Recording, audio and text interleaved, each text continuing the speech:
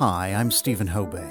So who was the word magician behind some of Mozart's greatest operas? That would be librettist Lorenzo da Ponte, who wrote 28 operas by 11 composers including Mozart's Don Giovanni, The Marriage of Figaro, and Così fan tutti. But just when you thought Mozart led a scandalous life, get a load of his partner in crime, Lorenzo. He was a Catholic priest, but happened to take on a mistress with whom he had 2 children. He was charged with public concubinage, as well as allegedly living in a brothel. He was found guilty and banished from Venice for 15 years. Amid debt and bankruptcy, da Ponte immigrated to the U.S., where he briefly ran a grocery shop, worked as a distiller, provided private Italian and French lessons, and then opened up a bookshop in New York. A colorful life indeed. So it's not that much of a leap to surmise how da Ponte's vivid imagination and mastery of words were a perfect fit with Mozart's operatic vision.